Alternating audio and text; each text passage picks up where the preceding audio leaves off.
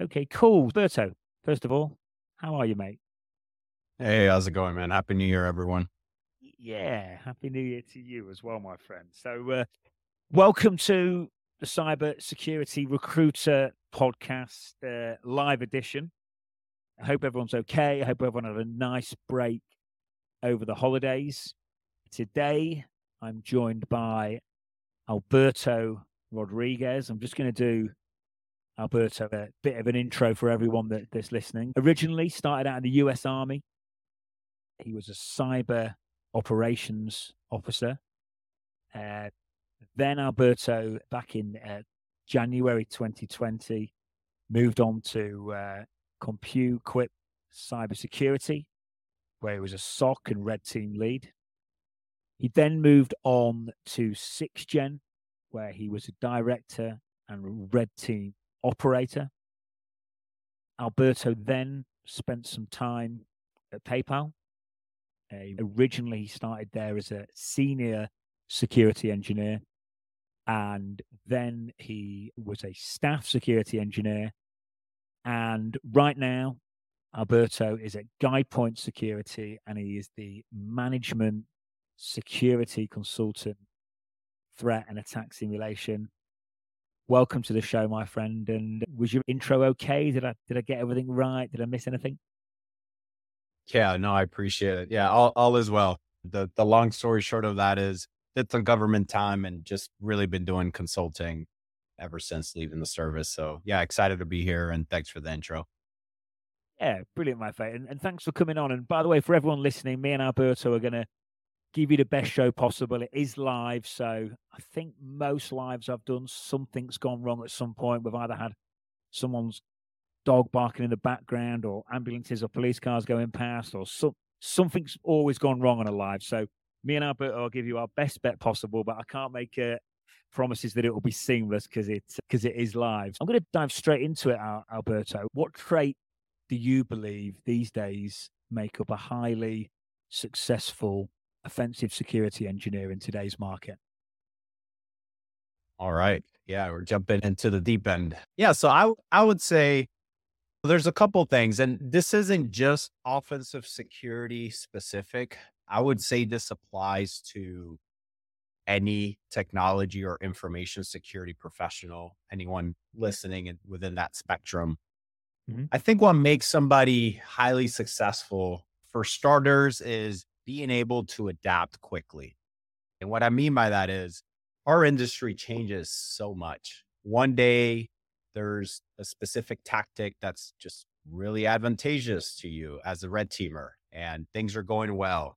You flip on the channel, you go to Twitter, Mastodon, etc., or X, and that is no longer viable or that has been patched. And the same applies when you're a blue teamer. On a Thursday, you're hanging out, you're going through your day to day tasks. Next thing, Friday morning, there is a new CVE, and it turns out your environment is going to be susceptible to that CVE. So you have to react very quickly. So that I would say that's bullet number one there. Be very highly adaptable. The second thing is I would say be a very hungry and curious individual. This industry is so deep and so wide that unless you enjoy, you know, the game, if you will, of being challenged, of learning something new every day, I think it makes it very difficult to stay successful. And I'll be the first to say there are times where, just like everybody else who has a different job, there are times where you're just not feeling it, right? Unfortunately, when those times come, you get left behind a little bit. So again, being able to stay hungry and push past some of the challenges that we overcome, I think it's certainly a very highly successful kind of trait for anyone to have. And then more offensive security specific now, anyone who's in the red or bleeds red on the side of the house. I think in order, and this will be controversial, but bear with me here. I think in today's market, you must have, again, highly successful was the criteria you post here. Just keeping that in mind. In today's market, I think automation and programming are just such a necessity. If you're on the offensive security side, you have to be able to build infrastructure, build payloads, do reconnaissance at scale. All of that takes code. All of that takes programming. All of that takes automation. So again, if we're going with highly successful offensive security practitioner, I would highly recommend you to get some programming automation skills, be a little bit of the DevOps side, a little bit of the software engineering side. I'm not suggesting you should be a software engineer by any means, but again, some programming and automation skills will really serve you for the long haul. Yeah, brilliant, Alberto. Thanks for that. And there's some really good things there. So just unpack that and just reiterate some points there for the listeners. And by the way, mega audience, like over 200 people. This is the biggest audience we've had so far on a LinkedIn Live. So I'm really happy. And yeah, this is great. So adaptable for guys and girls listening. This is applicable whether you're on the blue team or the red team. So you could be in an instant response, or you could be a hacker, or you could be working in a cloud environment, whatever it might be. InfoSec moves quick, prepared to be three-dimensional and adapt and so on and so forth. Hungry and curious. Yeah, couldn't agree more, Alberto. Ted Harrington, who'd done a TED talk hacking, mentioned that word you did, which was curious. So yeah, could again make good point.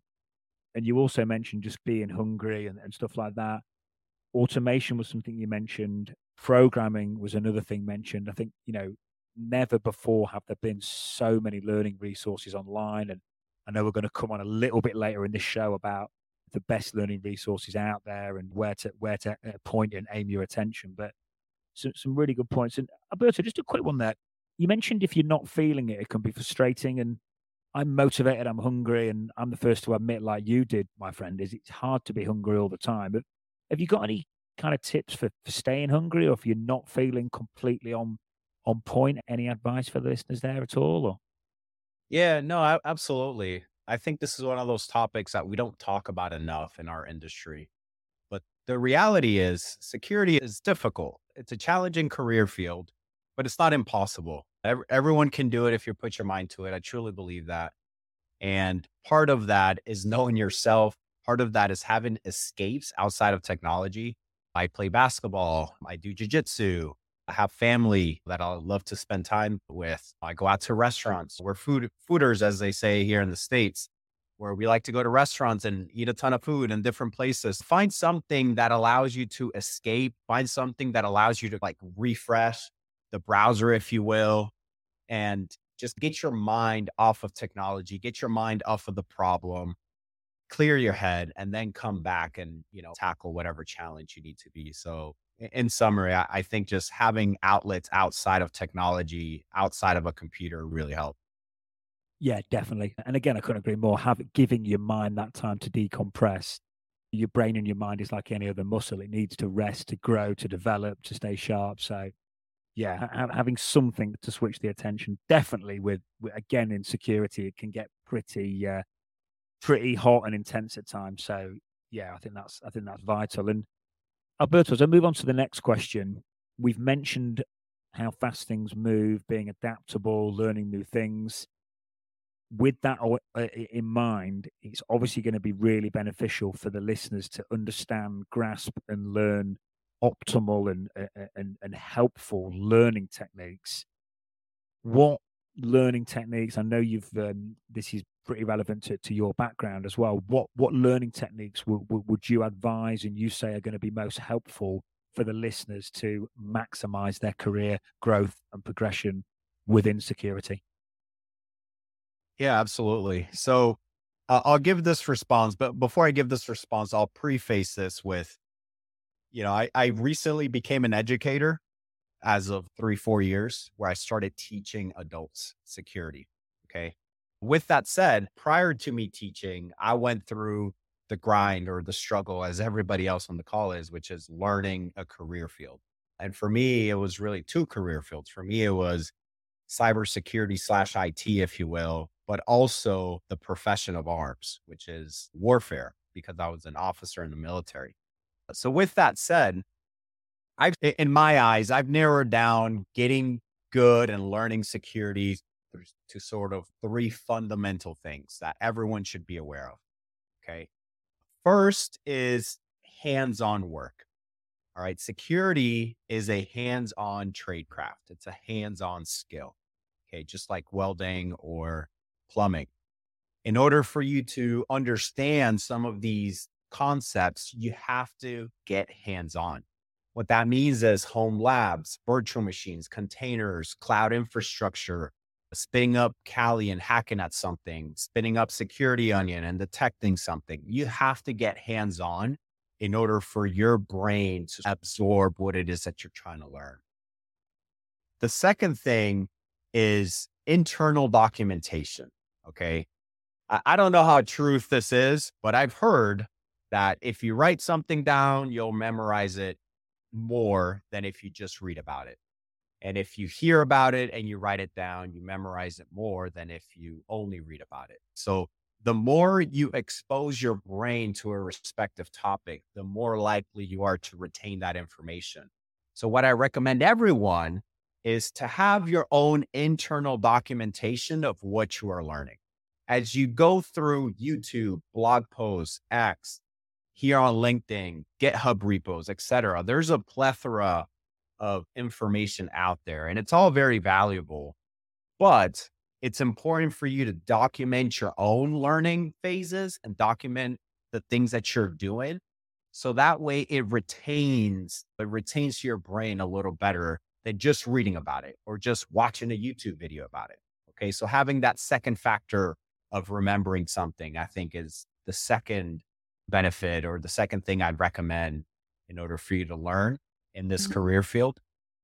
And then the last thing that I would tell you is don't know how to really verbalize this one, but I personally call it the squirrel effect. Okay. Sometimes there's so much information out there that your mind will squirrel to other things that are not really important to what you're actively learning. I mean, what I mean by squirreling is really an analogy here in the States, but essentially looking the other way, right? There's a new shiny thing over there flashing, and your attention for what you're currently learning goes in a different direction. And a lot of people that are new to the industry and even mid-level individuals, I see they're doing something, they're working towards a specific goal, and then all of a sudden they find some YouTube video or some LinkedIn post and they start going in that direction. If you keep splitting your path multiple times, multiple days throughout multiple weeks, you're never really going to achieve anything. You're just moving all over the place. Okay. Not saying don't explore all the things. What I'm trying to say is try to stay focused on the topic that you're learning and try to keep a nice, well-documented calendar or agenda for yourself on your learning style and the learning content that you're presenting to your brain. So again, just 3 things really. 1, make sure you get as much hands-on as work as possible. 2, it doesn't matter if you're reading about something, write it down, get your own notes with your own wording, because that's going to help you remember more topics than just reading them. And then 3, try to avoid the distractions with scrolling to different hot topics or things that may come up in your social media feeds and things like that. Brilliant. Alberto, that was great, mate. Thanks. And I'm just going to pick up on a few points here, but the writing down thing, I can say personally, that is massive. Know when you've got a lot on and there's a million and one distractions on the internet and so on and so forth. It's very easy to feel overwhelmed and stressed, and even as far as to go to write things down neatly and even do diagrams and stuff like that. To some people that might sound a bit over the top, but I know firsthand it declutters the mind. It provides additional clarity around your learnings and your direction and where you're going. And it just, I find personally, it relieves a lot of stress. I know a lot of people in the industry have ADHD and different things like that. And I know that writing stuff down just, it declutters the mind and it just really helps you move forward in the right direction. Do you find that as well, Alberto, when you're writing stuff down, it just really clears things up for you? Yeah, absolutely. It's like a long-term investment, right? If you write it down now, you're more likely to remember that respective topic, 1. And 2, you're at the same time, you're going to start practicing your writing abilities and practicing your documenting abilities. Because as security professionals, we write reports all the time. And most of the time, those reports are external facing, meaning they go to somebody outside of your team. But the other flip side of that is practicing just documentation overall for your internal team. Okay. So you're not only writing things for your clients, but you're also writing things for your own team. And that goes into multiplying the capabilities of the team that you work in, which ultimately leads to better work life balance, people helping you out as well, people thinking you're a better partner or a better coworker because you actually decent documentation. You don't want to show up to a job and say, yeah, this is my first time ever documenting anything. That's probably the wrong answer. So might as well start it now and have multiple benefits to go with it. Mm. No, definitely, my friend. Thanks for that. And yeah, if you, and like you say, it's a long-term investment. Essentially, if you're writing stuff down, that becomes your IP, your intellectual property, and you've got that forever. And yeah, it's definitely an investment. Couple of other things for everyone listening: get hands on keyboard. Definitely the best way to learn. A home lab, very helpful. Obviously, as we've said, writing stuff down, and avoid spreading yourself too thin and diluting that learning journey too much. Have some specific things that are high on the priority list that remain central and then focus. Yeah, thanks for that, my friend. But so on the home lab, any tips there for getting a home lab stood up quickly and getting some benefits there, bro? Sure. Yeah. This is always such a hot topic in security because it could go so many different ways. The first tip is just start it. Just don't think about it too much because over time, you will want to change your home lab. It's inevitable. It doesn't matter if you're at level 1 or level 1000. Okay. Everybody that I know in security, including myself, is never happy with their home lab and always wants to change it. So just start something, right? Acquire some hardware somewhere, go to swap shops, go to the Goodwill, get some hardware, start building virtual machines, start Googling home labs, topics, and things of that nature, and then just get building. It's always a great place to start with an Active Directory environment, a Kali box, and then just going at it. Security Onion is an excellent product as well for more the blue side of the house. The Sans Sift workstation, which is like their Sans version of a digital forensics workstation. They have that virtual machine out there in the wild as well. The Commando VM for a Windows offensive machine, like all the resources are out there. You just got to go and get them. So I would just say start it as soon as possible because you're never going to be happy with it. And as you progress through this industry, you'll continue to want to change it. It's inevitable. It's part of the game. So no worries there. Yeah, cool. Listen, that ties in with the prepared to be adaptable piece. Things are Yeah, changing, and we're absolutely. like, yeah, cool. Yeah, but by the way, just on the kind of your attention getting diverted, I just think that's something that's just so prevalent in a modern day society. Like, I know, I'm sure you're getting hit up probably by recruiters all day long, but by all sorts of people selling you this, that, and everything. I get hit up by vendors selling different rec tech technology for recruiters, and I think it's quite easy to create a habit in the sense that you just end up getting diverted off to everything, and you get nothing done. I think sometimes having that real intensity and that blinkered approach, even for a couple of hours a day, you can just get so much done, especially when it comes to learning. I think it's about creating solid habits as well around that, isn't it? Yeah, absolutely. It all goes down to self-discipline, unfortunately, which is difficult to look at yourself in the mirror and ask the question, am I disciplined enough? Am I focused enough to do what I have to do? Am I on my phone half the day at work, or am I putting my phone in a different room so I could focus at work? Am I going 1 hour at a time and taking 10-minute breaks, or am I just going with the flow and having no actual agenda throughout my day? So it all goes down to self-discipline. I think most adults, at least those that I interact with, I think we all know what the right answer is, but we also know what the wrong answer is. And sometimes we choose the wrong. So staying focused is super important, especially because our industry is so like remote friendly or technology friendly that we can go down the Twitter rabbit hole for 30 minutes or read a blog post and then start clicking on all the links within that and spend an hour and a half there. So just staying focused, I think, goes a long way. And the sooner you learn that skill, the more it's going to, improve your efficiency long term. Mm. Yeah, definitely, my friend. As I come on to the next questions, I mentioned the age of the internet earlier, and we're all very lucky and privileged to have all these learning resources. I think one of the issues is there's that much around. It can be sometimes you can find yourself procrastinating over what to look at. I know from conversations I've had, I know that your learning blog is good. I know it's been verified by some seriously legit people within our industry. Can you tell us more about your learning blog and how that'll help the listeners progress, buddy? Yeah, absolutely. So the blog is blog.badsectorlabs.com. And this was actually started by a friend of mine, Eric Hunstead, who is wicked good hacker, wicked good employee overall, just very wise and seasoned sort of cybersecurity professional and leader. But Eric started it many moons ago, and I think probably like a year or so ago, I started helping him with the blog. And part of our blog and why I think that's a great resource for the industry is everything that we post is manually curated by either him or me. Okay. So there's a lot of information out there on the internet, a lot of different blogs, a lot of different links with like bleeping computer and a bunch of different resources. We like to go through each one, click on them. And if we feel like it's valuable for work, we put it on the blog. That's really it. There's no other magic sauce than that. It's manually curated by us. We determine whether it's going to be valuable for our day-to-day jobs or not. And if it is, we put it on the blog.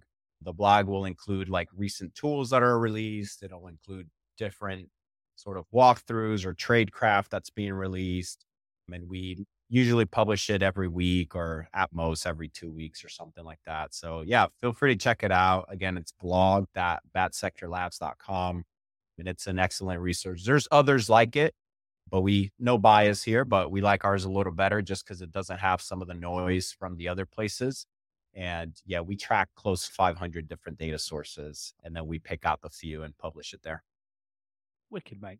Thanks for that. And yeah, that is nice to know because everything's been vetted by yourself. Everything on there is worthwhile and worth your time. What we'll do as well for everyone listening. By the way, Manu and Fossil, thanks for your questions. We are going to come to you at the end. I really like it when these lives get interactive. So when we get to the end, we'll save some time and we'll definitely do a Q&A. Joel, thanks, my mate, for asking a question.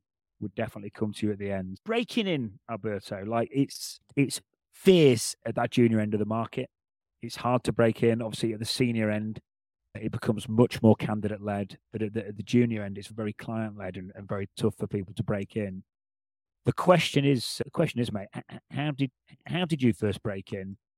What's the best way to break in? And any advice, tips, or hints for the listeners listening now and the future listeners that will be listening on Spotify and podcast addicts and Apple Pods and places like that? Any tips for breaking in, mate? And if you've got a story on how you did, that would be cool as well. Sure. Yeah. My story isn't as groundbreaking, to be quite honest. I was traditional in the sense that I did an undergraduate degree in technology. And then I joined the military, and the military kind of made me a security professional. A bit of a cheat code there. If anyone's listening with government ties, the government's a great place to do security from the sense that it'll provide a ton of training, a ton of resources, ton of experience. So it's a bit of a cheat code to get started. For those that are going outside the government route, here's what I usually recommend. And this is coming from being a professor, helping my students land their first job, and just talking with a lot of junior and people trying to break into the industry. The first thing I'll mention is a lot of people want to land that I'm a red team or a pen tester or I'm a SOC analyst type of role when they first start. And the probability of that is smaller than you probably think. So setting some expectations for yourself, it would be the first thing I'd recommend. Those jobs, unfortunately, the funnel is very small at the entry level, and then it gets bigger to like the mid to senior level of security. So I would always recommend folks explore IT and explore GRC. So what I mean by that is there's a lot of different information technology job roles that just require people to have technical aptitude. They require people to understand computers, understand the common operating systems, networking, et cetera, and do that first go around in just a technology work role. Similarly goes for GRC. GRC is more of like the compliance, auditing sort of side of the house, which I personally haven't touched, but some of my students have had some pretty good luck in landing GRC roles simply because they're not as, popular as the other ones. So the competition is a little bit less. The other thing I'll mention is networking is probably going to be a great factor into landing your first job. Networking for anyone who's not familiar is simply making friends and making professional connections. You can do that via LinkedIn, but you can also do that through your local meetups, depending on where you live. There's usually some type of technology event throughout the year that could occur. Take a look at conferences, take a look at just meetup events in your area. That's going to be a great place for you to meet individuals that are probably working in the industry that are more likely to refer you to a job. And then the last thing I'll mention with breaking in is what makes you different than everybody else. There's a ton of people out there, especially in the US. I'm not too familiar with the outside markets of the US, but in the US specifically, there's a ton of folks out there with their bachelor's degree, like a certification here and there, and they're just expecting to get that first job. So out of all of you that have the same requirements, what's going to make you different? What's going to make you stand out, right? Because if the pool is 200 and I can only hire one, you can see how your degree and your cert, just because everybody else has the same, makes you look a little less competitive. Some of the things I would recommend for that industry is home lab, building a home lab, building a blog, having a GitHub repository with just some fundamental projects in there. I think those three specifically will help you stand out. And then don't be afraid to go for some of the more non-traditional certifications. And we could probably get into some cert stuff here at the end, but there's just a million and one ways to showcase knowledge and to showcase skill outside of a degree or a certification that you want to cover as many boxes as possible to be competitive. That was probably quite a bit, but there's so much, out there to break it into security overall. That could be a whole conversation on its own. No, wicked, Alberto, mate. That was a mega answer, and thanks again, buddy. And I think a massive thing you said there as well is like you say, your ideal job doesn't have to be your first job. I see it all the time. People trying to be a hacker from the word go, or like I say, get into. I think you mentioned SOC, or it might be cloud security engineer. These are wherever you are in the world. These are serious jobs, dream jobs. Like it's pretty tricky to just land at the very upper echelon of the security jobs market. So yeah, I think that's great advice. And also, I think that getting yourself on the payroll, getting cracking, it means you can afford to go to events. It means you can afford to educate yourself, get certifications, and so on and so forth. Yeah, I think that's massive, my friend. And yeah, we can definitely have a little chat about certs at the end. And by the way, you said about, I know in America it's this case. It's the same all over the world, Alberto. At the junior end, certain job roles are very tricky to break in on. We did a whole episode on breaking in via GRC. So if everyone goes to the Cybersecurity Recruiter YouTube channel, you'll be able to find that episode, and that was that was definitely helpful. So I've heard that opinion mirrored across multiple episodes. Thanks again, Alberto. I just want to ask you about sticking with the theme of learning techniques, progression, career growth. I just want to ask you about what you feel the importance of getting a mentor is, and how, as a listener, I should go about acquiring a mentor. Ooh, yeah, that's a tough one. Obviously, having mentors is, I don't want to say it's like a requirement, but it's so valuable to you as an individual. Like I have mentors from a cybersecurity professional standpoint. I have mentors for like my side hustle and real estate investing. I have mentors for just kind of like life, like some ex professors of mine and people that I look up to from just like being a father and being a provider and things of that nature. Mentorship is very valuable. With that said, getting a mentor in security is, I don't want to say it's difficult, but it's a bit different than the other verticals that I talked about. Because a lot of the time, especially people that I mentor, I want to mentor somebody who's a specific way. And I think every mentor has their own version of a mentee, somebody that they would be willing to invest time and effort into investing into that person.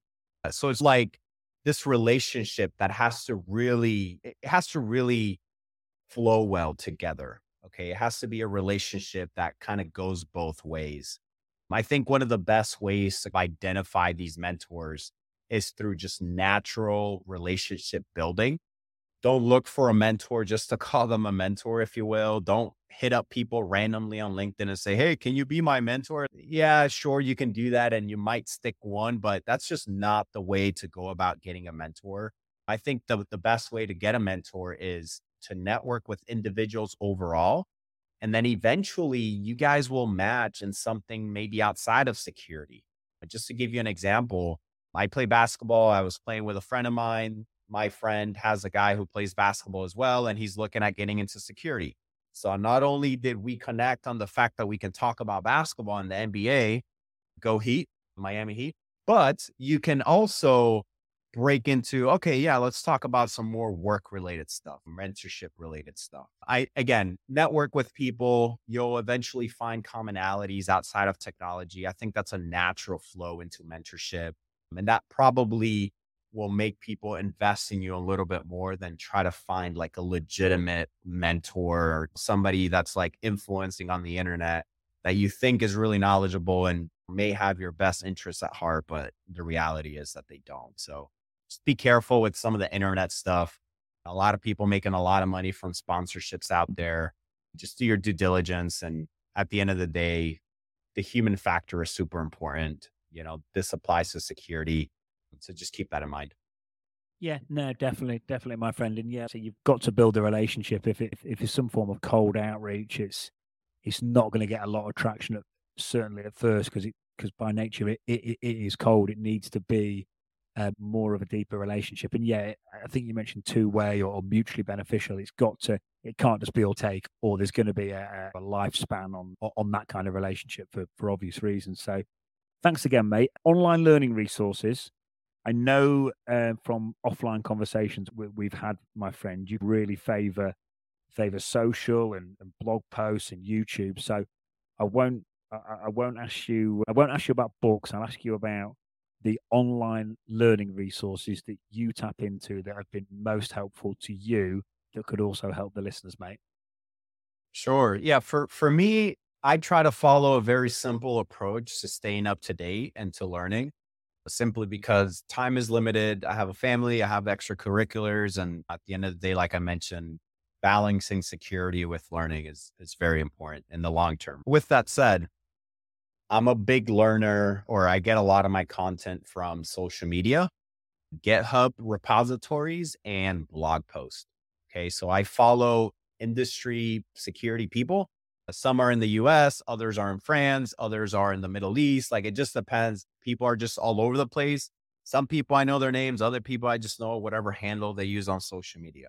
So being able to build your content, whether it's on Twitter, on LinkedIn, etc., build content with like reputable individuals that actually do the cybers, if you will. Sometimes you'll come across content and it's just copy pasted from somewhere else. And you can find the fact that they just copy paste it. Other times it's very low level and detailed, which is the kind of content that I like to digest. So it really depends on you. But I would say build the content around the platforms that you enjoy, around the people that you actually want to learn from. And then one of the last resources I'll use is YouTube. And YouTube for me is more of a lazy learning platform for me individually. If there's something that I just, I don't want to go through and Google my life away or click through a bunch of resources to get the gist of it, I'll listen to a 20-minute, 30-minute YouTube, video on a specific topic. And usually those YouTube channels are from, again, people that I've been listening to for a while, that I know they're going to give me a good technical sound answer. And if they don't know something, they're going to say, hey, I'm not too familiar with this, but feel free to research it on your own. I think honesty is so, important in this industry, especially from those that you're digesting information from. I don't necessarily want to give like specific ones because I could probably sit here all day and go through my personal links on where I go. But if you follow the blog that I work on, again, blog.vatsectorlabs.com, that'll have some of those resources there. For YouTube, there's some good ones out there like John Hammond, he puts out really good stuff. IPSec, he's probably the GOAT. If you're into hack the box and things of that nature, IPSec has the best, YouTube videos, in my opinion, out there. Those are probably the two individual ones that I'll mention because I know for a fact you're going to get pretty good content out of them. Yeah, I would say that's about it. And yeah, like you mentioned, I don't read books. Sorry. No, it's fine, mate. It's fine. Yeah, no, and by the way, for everyone listening, this live episode will go out, and when it does, in the show notes, we'll have Alberto's blog in there, so everyone will be able to access it easily. I'm sure. I'll tell you what, I'll do a post about it this evening, Alberto. I've dropped the last 48 hours. I've dropped the ratio down on the posting, so you've inspired me to post about your blog, mate. So that can be this evening's LinkedIn content for me. And earlier on, mate, you mentioned about standing out when you're replying, and I just want to reapproach that because I know how tough it is at the junior end of the market. And you mentioned about a lot of people will have various education, various qualifications, various certifications, and I think you said you talked about a home load, you talked about GitHub repos, you talked about branding, and essentially it all encompasses personal brand and all ties in.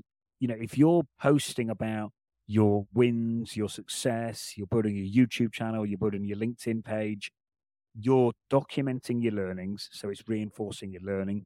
It's almost like a version of writing your stuff down. You're enhancing your own learning experience. You're building your personal brand. And some of this stuff is long term, but it's really beneficial. And I think this stuff is going to become more and more prevalent and important every day, week, month, and year that passes. I just wanted to reiterate a few good points that I think you made there, mate, and just really hone in on that for the listeners. As we come towards the end now, mate, I do want to save a little bit of time at the end for the questions. I just wanted to ask you certifications. What do you think is getting the most bang for your buck? Any thoughts, hints, tips for the listeners that's going to really benefit their career progression? Yeah, let's see. Obviously, shoot a quick disclaimer. I don't work for any of the certification vendors. I don't particularly, I don't know, prefer one versus the other or anything like that. Yeah, just want to preface that. In terms of certifications, obviously, like if you spend 15 to 20 minutes Googling, you'll probably come across some of the popular ones. The CompTIAs, offensive security, maybe ISC squared, maybe SANS, maybe e-learning security. So there's a lot of them out there, CEH, et cetera. So here's my 2 cents on certifications. Again, probably controversial topic overall, but it's a podcast, so what the heck. The reality is people have to understand that certifications are not a silver bullet into landing you a job or getting you that interview, if you will. And if we take one quick step back, your resume, for anyone in the audience, your resume's job is just to get you a phone call. Okay. It's like that initial, wow, this looks pretty good. Okay, let's talk to this individual. Okay. Now, usually that goes to a recruiter of HR of some sorts first, and then it goes to a hiring manager of some sort second. So it has to be able to pass, quote unquote, the test for those two entities. And part of that resume and showcasing your abilities to do the job and showcasing, yeah, we want to talk to this individual. Part of that can be certification. Okay. It's not necessarily a mandatory requirement, but the fact of the matter is certain certifications will stand out depending on your level in the industry. They'll certainly stand out and they'll make HR or they'll make the hiring manager want to have the conversations with you. If you're on the offensive side of the house, you have a lot of industry recognized certifications out there. I mean, they're recognized because people have done them. That's ultimately why certifications are known. Certifications like CRTO, Certified Red Team Operator by 0 Point Security, which was built by Rasta Mouse, Daniel Dugan, who's very well known in the Active Directory, like offensive security red teaming space. That's a pretty popular one. The OSCP, the Offensive Certified Security Professional. I don't know what the acronym stands for nowadays, but the OSCP has been pretty revered and looked at for a very long time, and it still is. TCM security with the PNPT, they're up and coming. They're disrupting a little bit of the OSCP offensive security market. You also have some from the e-learning security, CRTP. That's just to name a few from the offensive security side.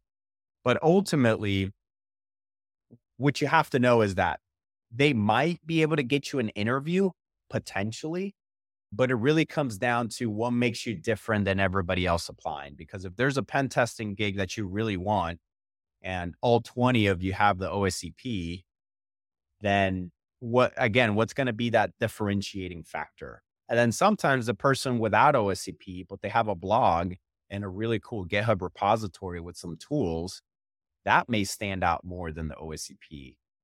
So again, that's my way of saying, can certifications help? Yes. Can they also be a mute point depending on where you apply to? Also, yes. Okay. So there's a fine balance and it's hard to know the answer to depending on where you apply. But always, I tell folks, always lean on the side of knowledge. Okay. That's the most important thing. Because once you get that interview, if you don't know the job, if you can't help me as your employer move the ball forward, then you just won't get the job, regardless of whether you have 1 or 30 certifications. So always lean on the side of knowledge and then always lean on how can I showcase to an employer that I know that knowledge. That's why I'm such a big fan of blogging, GitHub repositories, and then showcasing your trajectory into security. Yeah, definitely, Alberto. Thanks, mate. And I think it's about a bit of a balance. Like I say, you wouldn't want to go all in on certs and have no experience whatsoever and no kind of online brand or digital presence and vice versa. It's about just taking a nice balanced approach and a well-rounded approach. Thanks, Alberto. I've still got a couple more questions for you, but I can see there's couple of listeners that want to ask questions. So I'm just going to, Faisal, I think you were first, my friend. So I'm just going to pop you up to the virtual stage. I'll just flick that now. Joel to the virtual stage. Joel, how you doing? Joel, you're just on mute as well. Yes, how you doing, my friend? You okay? I'm living the dream. How are you? Yeah, very well, thanks. Did you have a question for Alberto?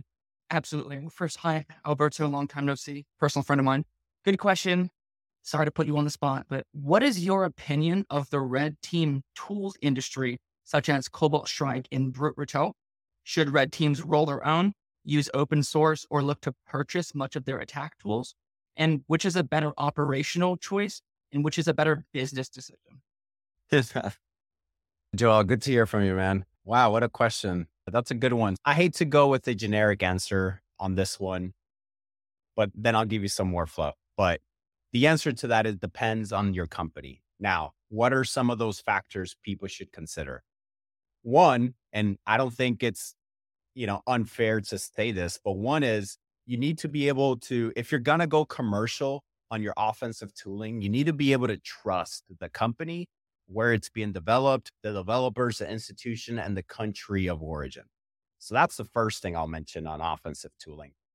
The second thing you brought up is rolling your own, right? Building your own malware, building your own command and control framework for those that are early on in their career. So those things, I would say there's value in building your own because there are different use cases that you want zero to no fingerprint of your activities on the target infrastructure. So even though you can go commercial, let's say you go with Cobalt Strike, which is a very mature product that's been around longer than I've been alive, probably. Very mature product. There are still use cases where deploying your own sort of command and control infrastructure, whether it's the agent side and sometimes even your own infrastructure and server side, there are use cases where that is valuable. Now, there's also a very important distinction with offensive tooling that I think decisions need to be made, which is government work versus commercial work. I think both of them are very different in the offensive aspect, and both of them require different decisions to be made.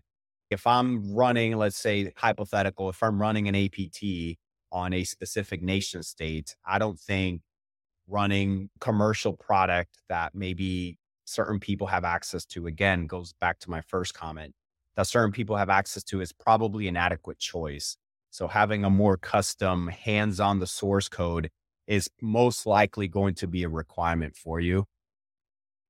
Obviously, on the commercial side, it's a little bit different.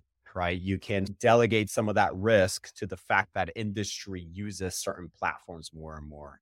The last point I'll make to your question, Joel, and then we'll go to some other questions, is there is value in purchasing capabilities from external third parties. The reality is the offensive security tooling industry, or just building offensive security tools overall, is a very expensive skill. Okay. So the expectation of you, let's say you have an internal red team or you work for X company, or if you're a consultant, et cetera, the expectation is for you to build very expensive capabilities all the time, at all times, while you're delivering services and products and PMing, project managing, if you're a consultant, all those functions of your work role on top of offensive security development, having those requirements is very rough, as many people know. So hiring third party help for that, I think it's justified, particularly in the commercial routes. Hopefully that answers some of your question. Thanks for the hard one.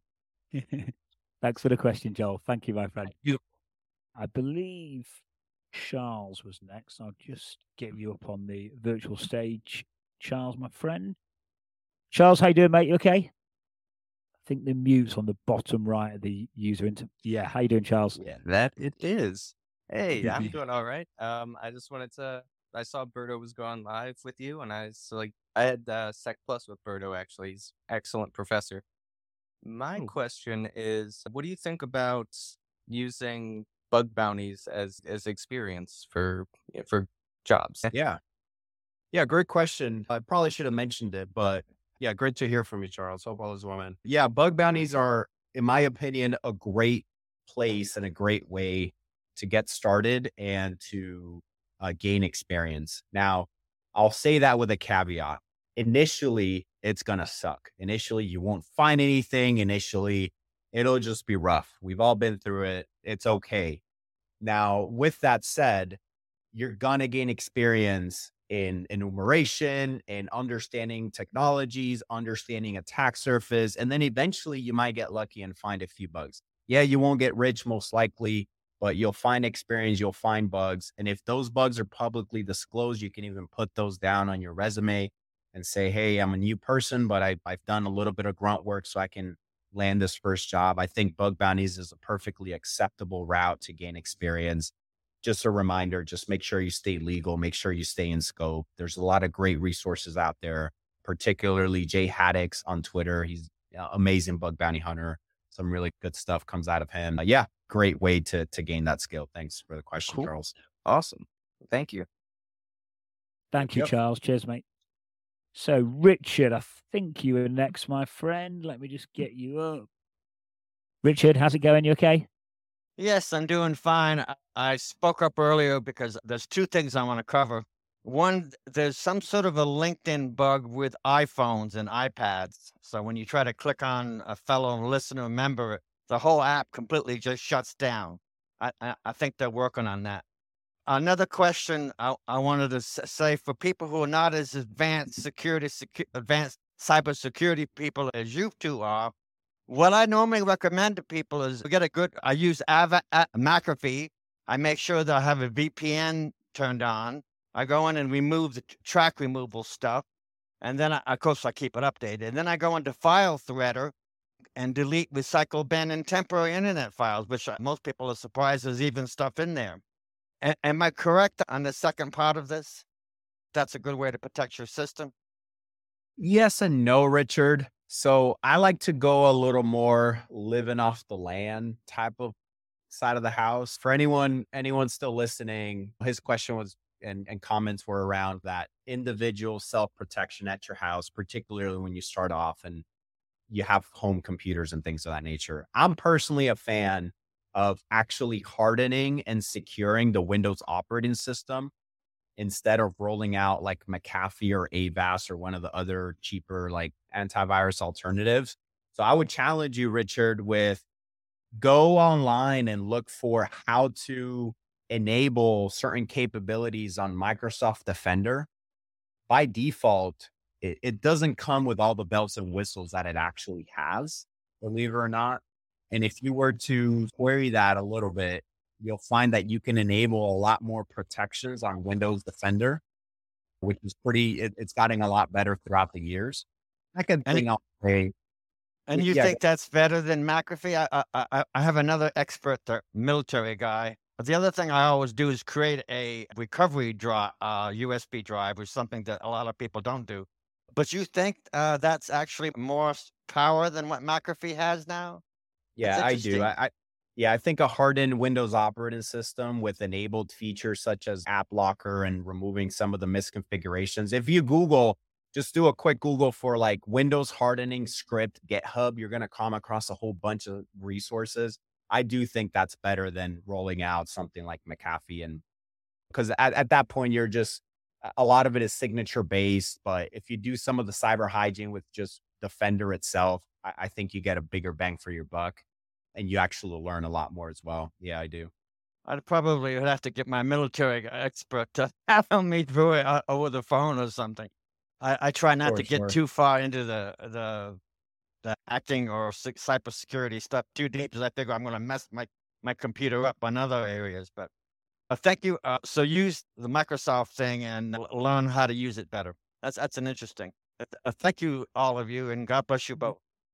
Thank you. Thank you, Thanks for your Richard. question. Thank you, Richard. Okay, so I believe Shakita was next. Just let me get Richard. There we go. Oh, Shakita's gone. Let me get Leslie up. Leslie, how you doing? Hey guys, how are you? Yeah, very well. Thanks. You okay? I'm good, thanks. I had Good. a quick question about portfolios and just wondering how important or beneficial you guys think that they are and what what should be included in them. You're talking about like a digital portfolio, right? Correct. Yeah, I think they're valuable. The UI obviously says a lot. That's like the first. Picking a nice, simplistic, minimalistic UI is probably important. But just having enough information in there that really showcases the capabilities and the knowledge that you have, and you can slice that many different ways with the information that you put on.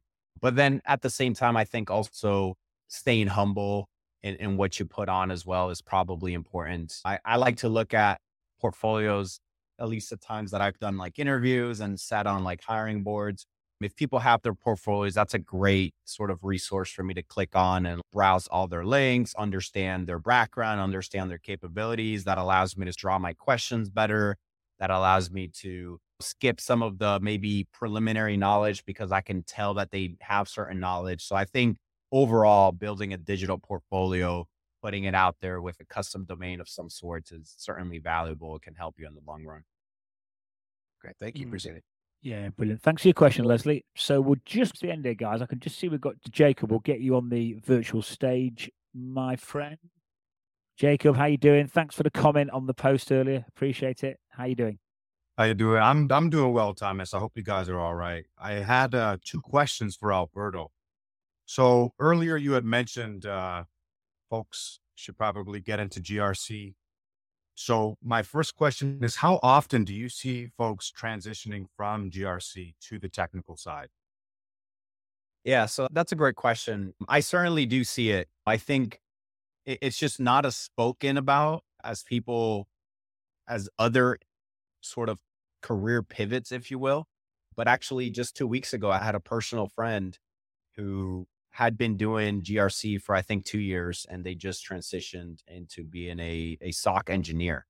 So I think those internal moves are definitely possible. They're definitely doable. Obviously, communicating with your management is important. And then not only are you doing GRC as a day-to-day role, but you have to also start exposing yourself and learning and transitioning to the other roles that you want to be a part of. So I think it's just another alternative of a pivot as IT is.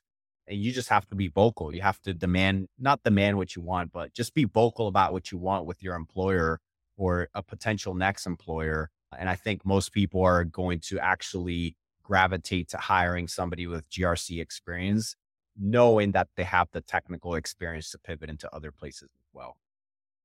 Of course. And that piqued my interest because that's actually exactly what I'm trying to do. And that almost answered my second question. But so number two is, Do you think the folks with only or strictly GRC experience end up taking pay cuts when transitioning to the technical side?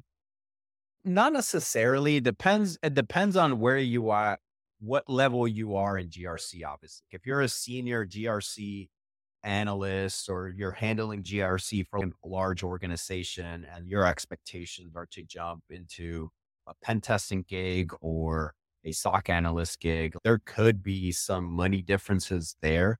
So I think if you make the pivot at the right time, you shouldn't take too bad of a hit. Awesome. Hey, I appreciate you answering my questions. That's it from me. Cool. Yeah, Thanks thank for you, your Jacob. Pleasure. Yeah, thank you, my friend. Thank you, my friend.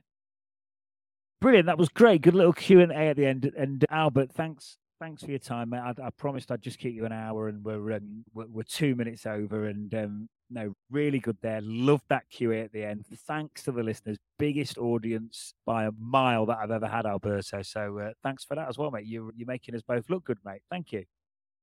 Awesome. Yeah, thanks everyone. It was fun. Y'all have a good 2024, everyone. Good luck out there. Yeah, wicked. Thanks for attending. Cheers, guys and girls. Thank you.